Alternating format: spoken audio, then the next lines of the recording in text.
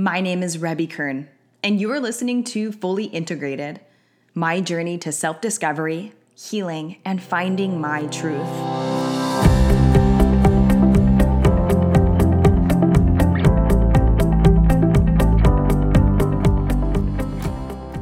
The joys of letting go. When I consider letting go, I think of loss. Fear completely takes over. I think about all of the things that I've lost along the way. Having to pack up my life into one bag as a teenager and move to a completely different state with a family that I barely really knew and restart my life there. I held on to everything that I could. I got this new sense of connection into the material world. And my sister loved to shop. And so we would shop together and, she would overspend on things that I never really got to ask for in the past. I had new shoes, new clothes, a new backpack, and everything that, consumerism tells you that you need to go to school. And I got all of the things. Even now, right? I clear out my closet. I still have clothes from high school. And I started to ask myself why. Why is it that I hold on to these things? How do I assign so much meaning to each of these items? And whether it's a candle or a pair of glasses or hell, even fingernail polish, there's something so sentimental about each of these things and that they're mine. They're mine to have, they're mine to do with what I like. And why does it become so hard to let go? And this was the big question I asked myself. Is there joy in letting go? Is letting go required? Is letting go necessary? And how is letting go necessary to grow? I traveled out of the country for the first time this year. Part of my self-care journey, I identified learning how to say no, and doing something for myself, taking myself out on my own date once a week, and travel out of the country. When I was living in DC, it was really easy to get my passport. And so I went through the process, and within a matter of weeks, I had a passport. And without a destination, without a plan, without really money to travel out of the country. But I knew I wanted to experience this. And in my self-care journey last spring, I began to identify places that were within my budget. And whoever it was that recommended Scott's Cheap Flights, thank you very much. And Costa Rica popped up twice. And I took a look and I was able to get a flight around $300 round trip in September. So I took a week off and I went. I went by myself. I almost didn't have an opportunity to go because, again, I allow finances to hold me back. I made a new friend while I was out there, and he drove me around the country. We made a few stops along the way. We ate so much food. We met coatis, these cute animals with super long tails. They reminded me a lot of marsupials, but then they had the characteristics of raccoons. They were scavengers and a little feisty. It was such a beautiful experience. I wasn't bombarded by my cell phone, by emails, by billboards, by the fingernail polish, by the sunglasses, by the candles. It was me and waterfalls, the rain, and the sounds of animals I had never seen before. It was a perspective shift for me on what really matters in my life. What is it that I wake up for? What is it that I set my vision on to move forward in my life? And what am I working for? And Beren toured me through the countryside, and we stopped in to see a friend of his, and his mom had prepared coffee and food, and I got to meet the cats and the dogs and the birds and all of the animals that surrounded the home. I remember going into the restroom and noticing the simplicity. Whether it was a restaurant that we stopped by or a home, everything was really simple. The house was put together with what you have access to. I saw a toothbrush, and it was in a plastic McDonald's cup. One of those special edition marketing schemes, I'm sure, or some cartoon character from a TV show. But it was faded, right? It had been there for a long time. And that was the toothbrush holder. I asked myself, how much money have I spent on toothbrush holders? I mean, really, if I go online and look at Target's website, how much are they charging for a toothbrush holder? Really, upwards of $30 for a piece of ceramic or metal or plastic or acrylic that maybe has your favorite color on it. Was all of that necessary? Did I need to be spending upwards of $30 for a toothbrush holder? In what way have I been defining myself by what I have? I'd realized that the brand name clothing started to make me feel more qualified, more desirable. There was something more to it. Like, it was more than just recognizing the brand names or finding a cheap deal. It was like I was really, truly finding social meaning, social status, social value in wearing this. But why? Like, what was the big hole in my life that I was really trying to fill up? And I thought back to the time when I packed one bag, when I had to fit my whole life into one bag. And growing up, knowing that if I changed the thermostat, like, that cost money. My parents got really upset when I would do that. And if I let the heat run high all day, well, it was going to be a jump in the power bill. I know that now as an adult, right, with power bills to pay.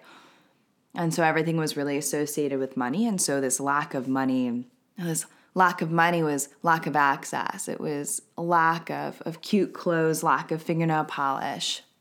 But, like, we had enough. I don't ever remember going without food. We didn't eat out, but there was food at home. There was food to eat. And we were never homeless. And cars might have got repoed at some point. But we never lost the house. We moved a lot. And so when I came back from Costa Rica, a lot of you are familiar with the Marie Kondo experience, right? That in our process of clearing out, right, letting go, that we can think an item. And so I can take the Alice in Wonderland t-shirt from 11th grade and thank that item for bringing me joy. And it's okay if that item doesn't spark joy for me anymore. I can donate it. I can let it move on. And in that moving on from the item, like, what is it that holds somebody back from wanting to let it go? Is it a sentimental value? Like, did somebody gift this? Does it tell a story? Is it one of your favorite characters? Is it the shirt that you wore on the first date with your partner? This process doesn't restrict us from what we do and don't let go. But it does question the why. Why does it become so hard to let go? And so for me, it was this fear of not having enough, of going back to only having one bag of things. That the more I filled my life up with, the more I felt valuable, and I felt more like my peers. So I came home after Costa Rica, and all I wanted to do was purge. I very well could have packed up my whole room, shipped it out, and just left the bed. I used to live in a house with a partner of mine, and we were together for a long time, and it was a beautiful relationship.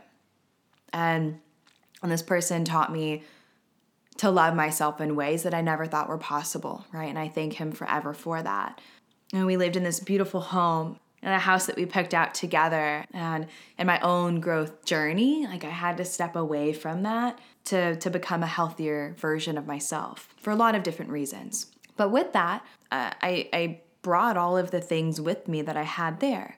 I filled up my life with material things, which isn't necessarily bad. And as I moved into a bedroom, a single room with a bed and a dresser and a closet. I was completely overwhelmed. I had so much stuff. I was downsizing, as they say. And when I came back from Costa Rica, I started to see all of these things, and they never had a place to settle in. I couldn't find a place to put all of these things, and I didn't know what to do. And I didn't want to let go of them because I'd worked so hard to make the money to be able to have these things and feel like I was building a life for myself. A lot of these things were gifts. They were given to me. At that time, my partner would present me with gifts that I would never allow myself to purchase, whether I thought that they were too expensive or too grandiose or what have you. But these were also gifts of love, and I didn't want to pass them on. And so I wonder now, like, what does letting go really mean? How much of these items do I have wrapped up in this relationship that, I ponder on? This relationship that was a huge turning point for me. That when I moved to Charlotte, still newly sober, I was only sober a year and a half, and we met, and I finally started to feel like that Charlotte could be home for me. And that in letting these things go is also removing that part of history that I created. And then the facts were, like, is this essential? Am I using these things, right, on a regular basis? Am I wearing these shoes? And I looked through the closet and especially through modeling, I would just buy clothing that I thought was cool and hope that I would use it later. And then I would either outgrow it, or it wouldn't fit anymore, or it wasn't the season for it. Or honestly, I would leave the tag on it and keep it in the closet. That these were the kinds of items that I had to get really honest about. Will I use this? Is this useful for me in my world right now? I bring all of this up because I couldn't understand right away why it has been so hard for me over the past 10 years to donate things. It was a really uncomfortable feeling when I left from California to pack up everything into my car. I was living with a girlfriend at the time, and I drove across the country and I packed up my car and moved. And I hear a lot of people tell stories like that, and they really romance the concept of being nomadic that way. And for me, I had to start all over. I was leaving a place that I'd called home, and while I was leaving trauma behind and addiction behind and starting a new world, it was also completely terrifying to have to start over again. That I feel like in letting go, I become farther away from what I call home. In the last episode, I talk about love. And love for me is finding home. And what does it take to make a home? I just don't know if throw pillows and designer mirrors are actually what makes my home a home. And so when I came back from Costa Rica, there was this essence that I understood, and that I am home. I could give away all of my things, sure. The joy of letting go is letting go of the concept that I have to have a pair of lucky jeans to feel comfortable with who I am. And the joy of letting go is avoiding hoarding tactics out of fear. A fear of losing what I have, a fear of not getting what I want. And those kinds of behaviors, it spills over. It spills over into my interpersonal relationships with others. It spills over into my food habits. Like, even as simple, like, if I go out to eat and I order more than I know I'm going to eat, I'll put it in a box, knowing full and well that the next day I won't even be home to eat it, but I still bring it home, I put it in the styrofoam box, and I leave it in the refrigerator. And sometimes I will leave it in the refrigerator until it rots and spoils and smells and grows really weird scientific mold. And I have to throw it out. It's come to this point where all of this clutter and all of this stuff is just like building its own personality that I don't know how to interact with anymore. What do I lose when I really pass it on? Can I still be at home without the stuff? And so whether it be the Marie Kondo experience of putting all of my clothes in a pile and recognizing, does this spark joy? More so, it was this huge acceptance of, I don't need this to feel at home. I need me to feel at home. I don't have to wear certain clothing to be accepted by my peers. I can wear one pair of shoes every day for a week and nobody says anything. But when I was younger, I had a lot of shame. Now, this one pair of Converse that I begged and begged and begged and begged for, and they were black and white and they had graffiti writing all over them. Man, I wore the hell out of those Chucks. It was if I wanted something, I had to work for it. When I played league soccer in the city of Tacoma, my dad said that I couldn't play, right? It cost more money than what he was able to afford at that point. And I wanted to play so bad. And so I went with a friend of mine, with Christy, and we went to Fox Island, and her dad allowed us to come and caulk sidings of houses with him during the summer. And we were paid for it, and I was able to use that money to pay my soccer dues. I wanted to try out for cheerleading, and it was too expensive. I don't even know if I asked my parents.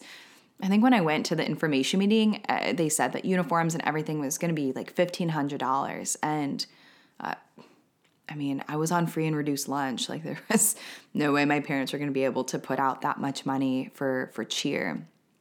And so I tried to stick with the athletics that cost the basics: uniform, cleats, whatever. And so I savor what I pay for. I try to buy things on discount, and then I can't get rid of it because I bought it for $7. I know so many of you relate to me on this because this is what we do. There's a book that I read last year, The Art of Money by Barry Tesler. And Barry goes through a timeline clearing. And think back to the times when you gained information about money. Was there too much? Was there too little? Did your family interact because of the too much or because of the too little? And the whole goal of this is to build happiness and joy around finances. It was one of the best financial self-care things I've done for myself. And I started to track all of my income and my spending and bills and credit in a spreadsheet and get really clear about how to clear my debt. And as uncomfortable as it is to face it, it was so beautiful to do it. After learning some of my sister's spending habits, as soon as I got to college and started cashing out my student loan money, it was the first time that I had thousands of dollars, what felt like at my disposal to do whatever I wanted.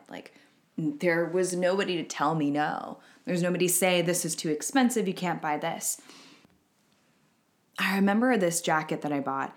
It was a long gray trench coat. It had big round magenta buttons on it, magenta stripes. It was this really stylish, hip jacket that I would never have afforded myself before.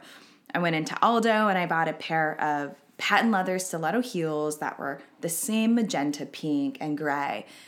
Oh, it was my favorite outfit.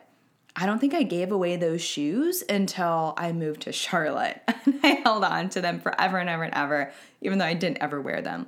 And I have multiple outfits like that I think back then, and it's I've never allowed myself to buy things that were that expensive. How can I let them go? I invested in these items. I have to keep them. After reading The Art of Money, I was able to look back at that behavior and know that I was healing from the trauma of not having money. I wanted to know what it was like to spend and not get in trouble for it. I wanted to spend on something expensive instead of just buying off-brand grits. It felt good. It felt good, but at what point did I then become defined by those expenses? Now, I tell you what, if I was making hundreds of thousands of dollars a year, I think I would absolutely buy the Tesla, buy the 75-inch TV, right? Pay it off, not have it on credit, not a problem. And instead, I learned unhealthy credit habits.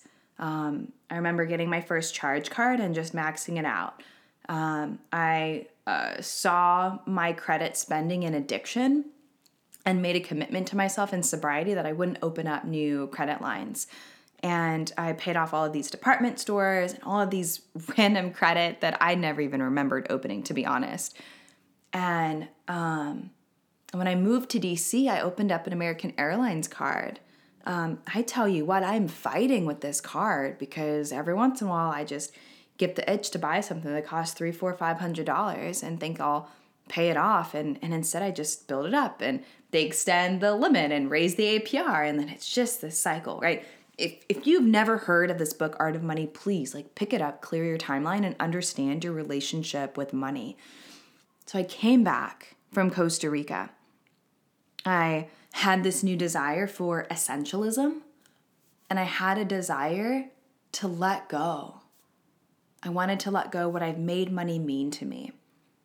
I want to let go of this idea that I'm emotionally stable because of what I have. I want to let go of the concept that I have to have nice things in order to be respected by my peers, by the people in my life. I am enough. Gosh, I need to say that again. I am enough. Now, who I am is enough. Whether I wear Pumas, Nikes, or Skechers, or off-brand flip-flops. At the end of the day, I can't take this stuff with me. But now I get to ask myself the question, am I doing this because it makes me feel good? Am I doing this because I think it makes me look good? Am I doing this because this is a necessity? Is this item essential? And then drop the guilt. Let go of what I think it means to have money.